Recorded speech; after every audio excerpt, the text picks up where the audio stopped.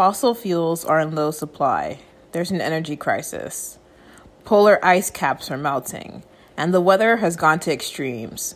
Plants and animals are dying at rapid pace. Humans, living in abject poverty, are warring over the few resources they have left. This is the setting of Ernest Cline's science fiction novel, Ready Player One, where human civilization is in decline and virtual reality inside of a video game beats any day in the real world. Welcome to the EdSurge On Air podcast, folks. My name is Jenny Abamu, and I'm your co-host. I'm super excited today because we are talking about sci-fi and how science fiction novels like Cline's book impact our reality today. I have two awesome guests who are ready to geek out this afternoon. Stay tuned.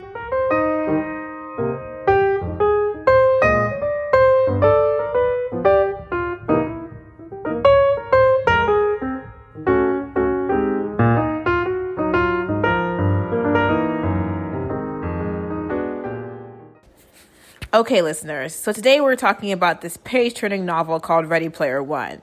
It follows a geeky protagonist named Wade Watts as he's on a mission to win billions by finding an egg hidden inside a virtual video game universe called the Oasis. Yet today we're not going to discuss the semantics of the storyline or the upcoming Steven Spielberg movie adaptation of the book. Instead, we're going to talk about the vision of schooling that Cline paints in his science fiction novel and how that could impact the way we design for education today.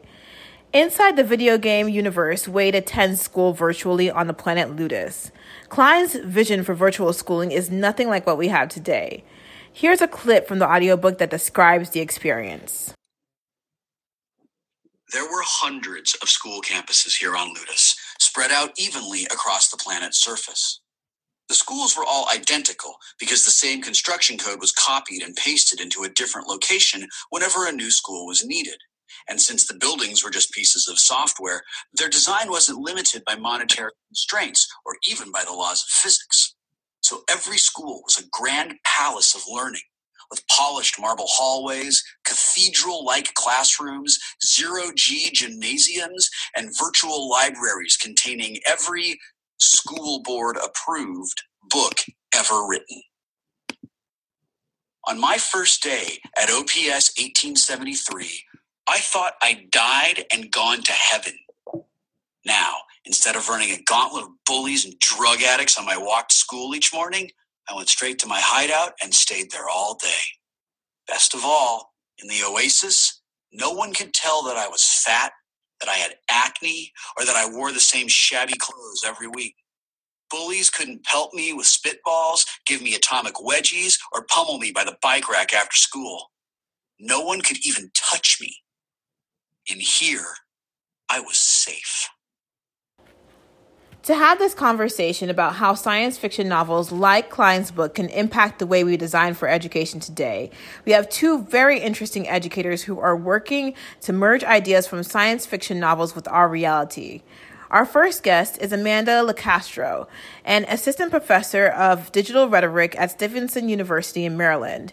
She encourages students to draw from science fiction in the writing courses she teaches and has an entire assignment built around Cline's novel. We also have Sophia Breckner, a former Google engineer and artist and current assistant professor at Stamps School of Art and Design at the University of Michigan, Ann Arbor, with us today. Her work teaching engineering students to prototype from science fiction has been featured on NPR, Wired, The Atlantic, and a few other publications. But she has some special secrets to share with us today. We'll talk with these educators about what it takes to make science fiction into reality, not just in higher education, but also in K-12, and how these fiction novels can inform our everyday lives. Ladies, welcome to the EdSurge On Air podcast. Thank you for having us. Excellent. So I'm going to start by just kind of asking you both. I'll start with maybe Sophia, you can lead us on this. How are you merging science fiction and reality in the courses that you teach? So for many years, I've been teaching a class called Science Fiction Prototyping. And in that class, we read a lot of science fiction novels, short stories, and we watch science fiction movies and TV. And we discuss them. We talk about these authors' predictions for the future and for how technology is going to change. And then I have students build functional prototypes inspired by what they've read. And the goal is to really teach students who are going to be the designers and innovators and engineers creating the technology that we're all going to use someday, trying to get them to learn to think extrapolatively about what happens when technology scales up. So, when you make a design choice, thinking about what it'll mean if tens of millions of people are using it, or hundreds of people are using it hundreds of times a day. And so I really want the students to start thinking about the ethical impact of the things they decide to put into the world. Fascinating. And Amanda, same question for you. How are you merging science fiction with the courses you teach? Interestingly enough, my students do very similar work in my English classes. They're reading, watching, and thinking about science fiction, and then they actually do prototype as well their own technologies. In my case, they make their own virtual reality applications, and we also prototype the future of the book. So what will the book look like in 20, 30, 40 years? But I think one of the main aims of looking at this through a humanities perspective is we always start with the question, what makes us human? So when we're reading science fiction, we're thinking about what is the humanity in the science fiction? What separates us from robots, or what as science continues forward, what can we hold on to that is the essence of our humanity? And a lot of times that leads to really fruitful discussions about inequality and differences between gender, sexuality, and of course race in these different texts. That is fascinating, actually. Side note, you both actually have, I don't know if you both know this, but you both actually have really interesting concepts about humans and cyborgs and the intersections of what those things are. Listeners, if you have time, I recommend that you read their thoughts about that. I think it's very fascinating. So Amanda, just to kind of follow up on, why do you teach from Klein's book specifically? What can educators and innovators take from his description of education? So I actually came to this from the angle of being fascinated with virtual reality and experimenting with virtual reality, which led me to Klein's book. In looking for texts that integrate virtual reality, I wanted one that would really speak to my student population, which at Stevenson University is a lot of first-generation students, a lot of students who may not have a lot of exposure to technology, either from inner city Baltimore or from the rural suburbs of Maryland. And I found that Ready Player One really does have a voice that speaks to them specifically. They come from these dilapidated schools that Wade Watts is in. They understand bullying very intimately and do fear bullying, both in physical and cyberspaces. And they also see the climate change that Ernst Klein is talking about, and they see school is maybe not necessarily meeting their needs, is being limited in a lot of ways. And while they may come in as technophobes, not really embracing technology fully, they can see the potential in Ernst Klein's future. They see the Oasis as something interesting and exciting, and as that clip you played said, safe for some of them to be in. Now, Sophia, you have a whole different audience, not necessarily technophobes, people who are interested in technology. Before I dive into my next question with you, I want to play one clip from Klein's book where the protagonist kind of juxtaposes his experiences in the real world and what's happening in the Oasis class, and then in the Oasis classes, and then kind of ask you to comment on it. So I'm going to play this clip really quick. Living in Anchorage, Alaska, who had adopted this appearance and voice to make her students more receptive to her lessons. But for some reason, I suspected that Mr. Ivanovich's avatar looked and sounded just like the person operating it. All of my teachers were pretty great. Unlike their real-world counterparts, most of the Oasis public school teachers seemed to genuinely enjoy their job, probably because they didn't have to spend half their time acting as babysitters and disciplinarians. The Oasis software took care of that, ensuring that students remained quiet and in their seats. All the teachers had to do was teach. It was also a lot easier for online teachers to hold their students' attention, Because here in the Oasis, the classrooms were like holodecks.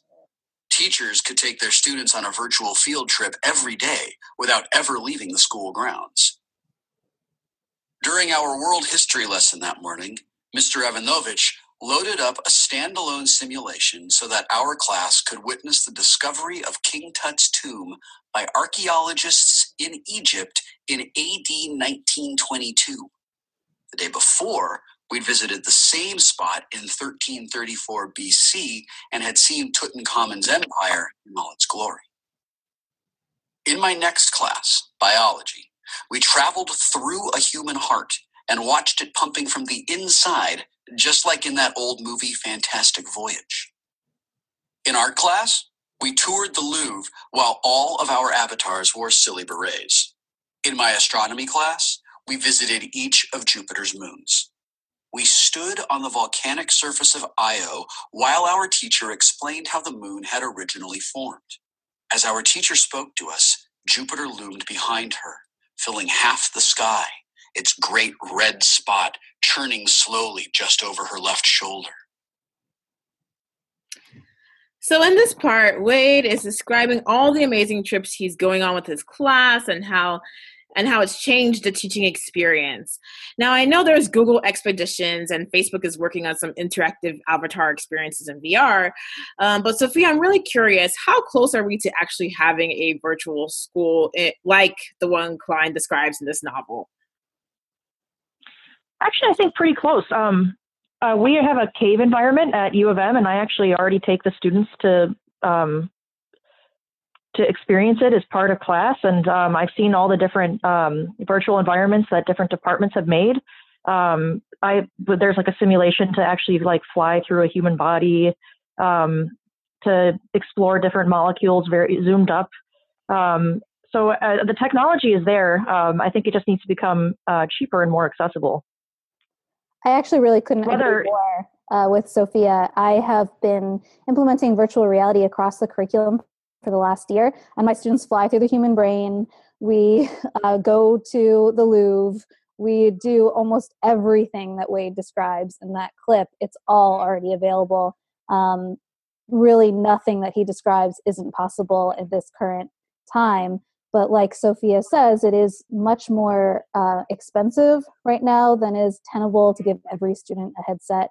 And there is still limits in the technology. It still gives a lot of people motion sickness. There is a learning curve to using it. So the accessibility barrier does need to come down before we have, every student in virtual reality. Amanda, you kind of we talked a little about this offline, but I wanted you to tell this a little bit online, kind of the learning curve that you've seen with your students, particularly given the demographic of students that you work with. Can you talk about that a little bit? Absolutely. So those of my students who are video game players can easily put on an HTC Vive, pick up the controllers, and run wild in a virtual simulation. However, a lot of my students do not meet that description. So both actually professors and students who I introduce virtual reality to for the first time, they have trouble orienting themselves in the virtual space, learning how to move in the virtual space, learning how to use the controllers as their hands in the virtual space. And these things are easy to teach when you have the time and space, but when you're looking at asking a professor to take time out of their class to make this possible, you do have to think about that. So whenever I'm doing a virtual reality demonstration, I ask for 40 minutes to an hour to get all of the students set up with their headsets, oriented in the virtual space, and then the learning can actually begin.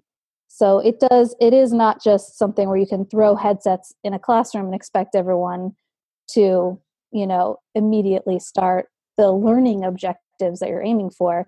You do need to do a little of that work explaining how the technology functions and making sure that everyone has, the vision requirements, the hearing requirements, the physical requirements.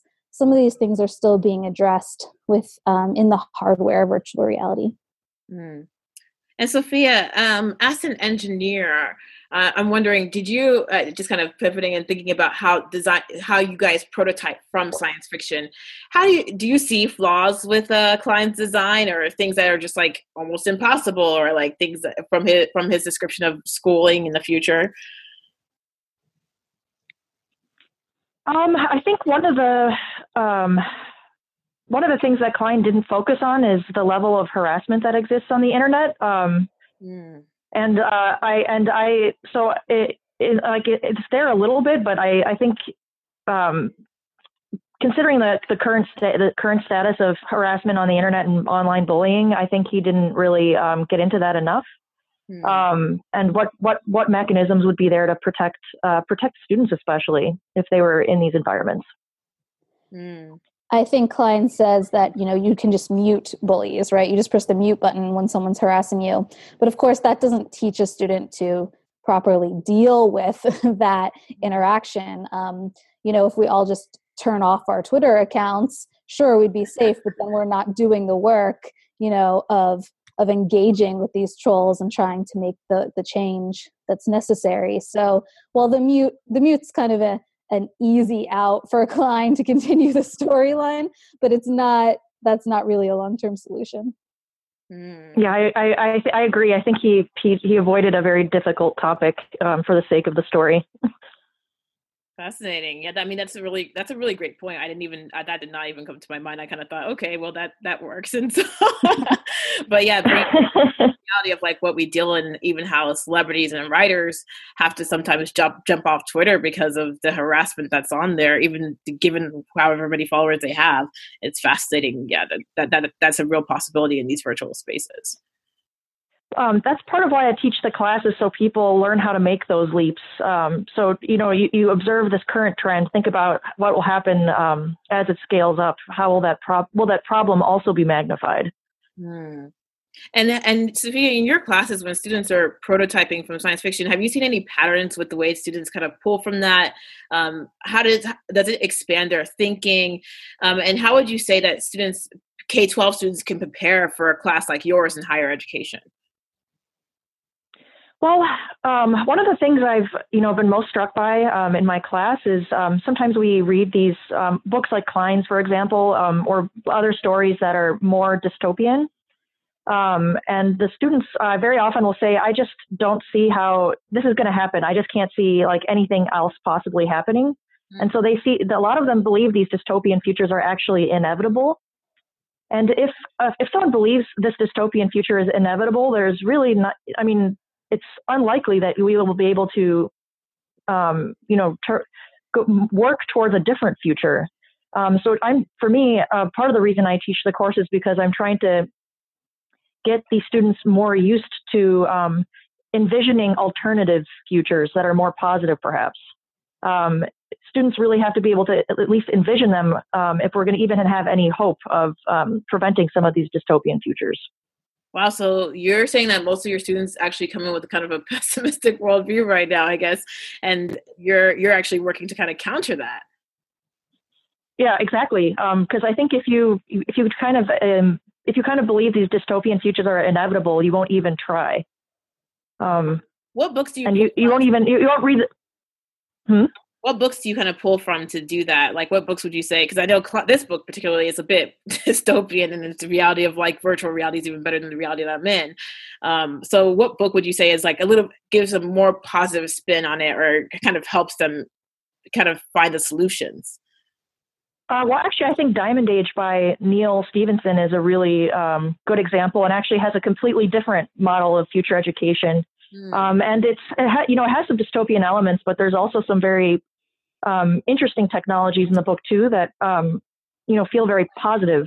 And actually, speaking of the future of the book, based on the interactive book, in that story, my students actually built a prototype of a wearable interactive book that you feel physical sensations as you read a story. But that technology in the book is, I would say, one of the most interesting technologies, and it doesn't feel dystopian to me. Just so for people who aren't familiar with the story, in the book, there's this engineer creates this this book called The Primer, and it's a story that is grows along with the girl who reads it. So it's a generative book, and it evolves as she grows. Wow. And reacts to her whatever she needs to be learning. It's really interesting, and it's one of the few. And it's also one of the few hard sci-fi books where the main character is a young girl. Nice. So I need to read that one because I'm always looking for different angles for that. And yeah, definitely kind of trying to do some more positivity in our thinking process throughout that. And Amanda, for your students, I know you work in higher education, but just kind of thinking when K-12 educators are preparing their students for a class like your own, what should they be teaching or doing? So first of all, I think both Sophia and I are saying that reading is really important, right? Really, though, reading at any level is fundamental, and reading about all of these different perspectives and all of these different possibilities is, square one. But then when you read, I think in the K through 12 arena, we do focus a lot on content memorization. So maybe you can name all the characters in Ready Player One. Maybe you can tell me that he was from Oklahoma and, Columbus, Ohio is where he went. But instead of focusing on those details, maybe instead extrapolating and thinking about design fiction. So what do these books inspire students to create? Can they make storyboards and SketchUp demos and think about what they would design if they had a virtual future to look forward to? And allowing students that space to make and build and design, along with thinking about the humanity of their projects. So can I design a project that's going to evoke empathy in my audience? Can I design something that's going to be particularly beneficial to a marginalized population? Can I design something that's going to combat inequality in this space? So I think, again, trying to move away from just the content memorization and instead building, designing, creating, imagining, making, and getting back to letting the books inspire new ideas. Now we're That's interesting that, can I add to that? Yeah. So it's interesting you said that because most sci-fi stories that I read about the future of education talk about the role of memorization becoming completely obsolete. And students, and for example, I think even in Klein's book, but also in Fast Times at Fairmont High by Vernor Vinge, the skill that students need to have is the ability to form search queries. And that's what they're learning. So they're learning how to find information, not memorizing information. I actually find the opposite to be true. I think my students can memorize information or regurgitate information, but have very hard time formulating a good search query. Ask any librarian in higher ed, and they'll tell you that students have a really hard time searching for information in a library database. That's interesting. Yeah, and it brings me back to Ray Bradbury's Fahrenheit 451. If all the books were burned, we could memorize all of the novels, but would that lead to a better future? I'm not sure. I think that there needs to be a balance between reading closely and understanding the content, but being able to then apply that content to what's actually happening in our real world, to use that as a reflective mirror to start digging into the obviously necessarily more complex realities of our current situation. Fascinating. You and I love how you guys are just throwing out these books that everyone should just take a pen and just listen to, rewind and write them down and add them to their reading list, because this is fascinating. But yeah, I wanted to kind of wrap up and kind of talk about what are some of the interesting projects that you've seen come out of your courses. I'm really curious to know. I just want to kind of picture like what comes out of the course, like the ones that you all teach. What are some of the things that you would say you've seen that have been fascinating, that you can kind of that you want to see more of, etc. What would you say? I guess we can start with you, Sophia. What you mentioned one of the projects that you had, but what are some other projects that have come out of your course? Well, last semester, one I really enjoyed was an augmented reality piece, and it was a prototype where the longer you spent time with an object or a person, you would see the actual like seconds accumulating on that person or object. So you're kind of seeing how you invest your time with inanimate objects and also people. And the implications of that were very interesting because part of it was maybe causing you to reflect on what you spend your time on in life. But it also, it kind of changed the value of objects because when you would go into a store with new objects, you would see, how many hours someone spent time to make that object. But if you went into like a thrift store, you would see how much time people had spent with that object. And it actually kind of transformed old used objects into something that's even more valuable. Wow. And so it was just a very interesting thought exercise. And the student built a functional prototype and then also accompanied that with a video where it kind of told the story of the technology and then explored what the technology could do in various scenarios, and tried to look also both at positive things and bad things. So in all the work that the students are doing, I'm trying to get them to be more hopeful and aspirational, but not without considering where things could possibly go wrong. So I came up with the term, I call it like critical optimism. So being optimistic, but not without a healthy dose of criticality. So you can predict when things will go wrong. Because I think technologists right now aren't so very good at that. That's fascinating. I mean, and did they draw from a book for that, or was that from their own imagination? How did they get that idea for the prototype? Well, sometimes sometimes they'll exactly try to build something from a book, but very often it's just learning the way that sci-fi authors think and speculate on the future, and then just applying that to other areas. So sometimes it's their own ideas, but in the genre of science fiction. Wow, fascinating. And Amanda, any projects that you've seen come out of your class that you want to talk about?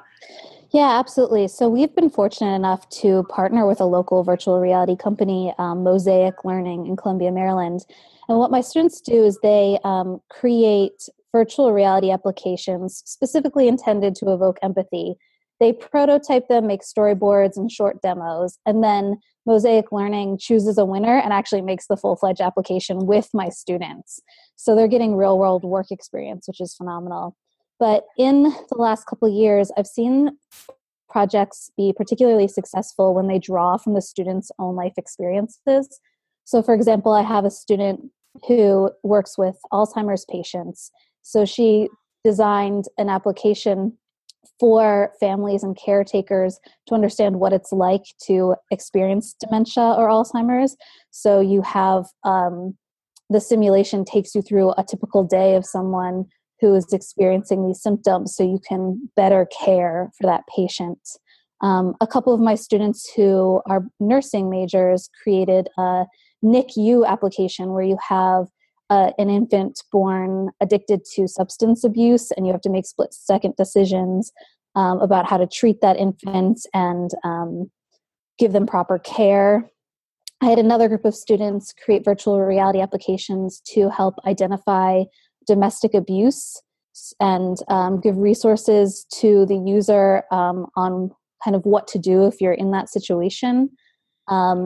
And then in another class where we designed the future of the book to kind of play off of what Sophia was talking about, I had a student whose aunt suffered from ALS. So he created a book that would not require you to physically touch the book, but still be able to fully interact with the book.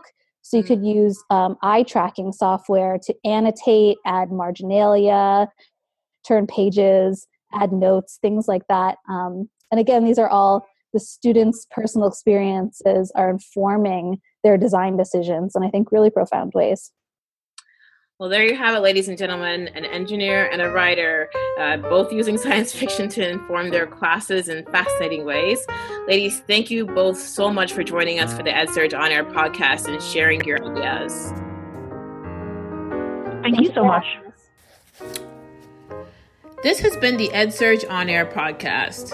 This episode was produced and edited by me, Jenny Abamu, and you can give us a grade on the quality of this podcast by rating us on iTunes or sending an email to us at feedback@edsurge.com.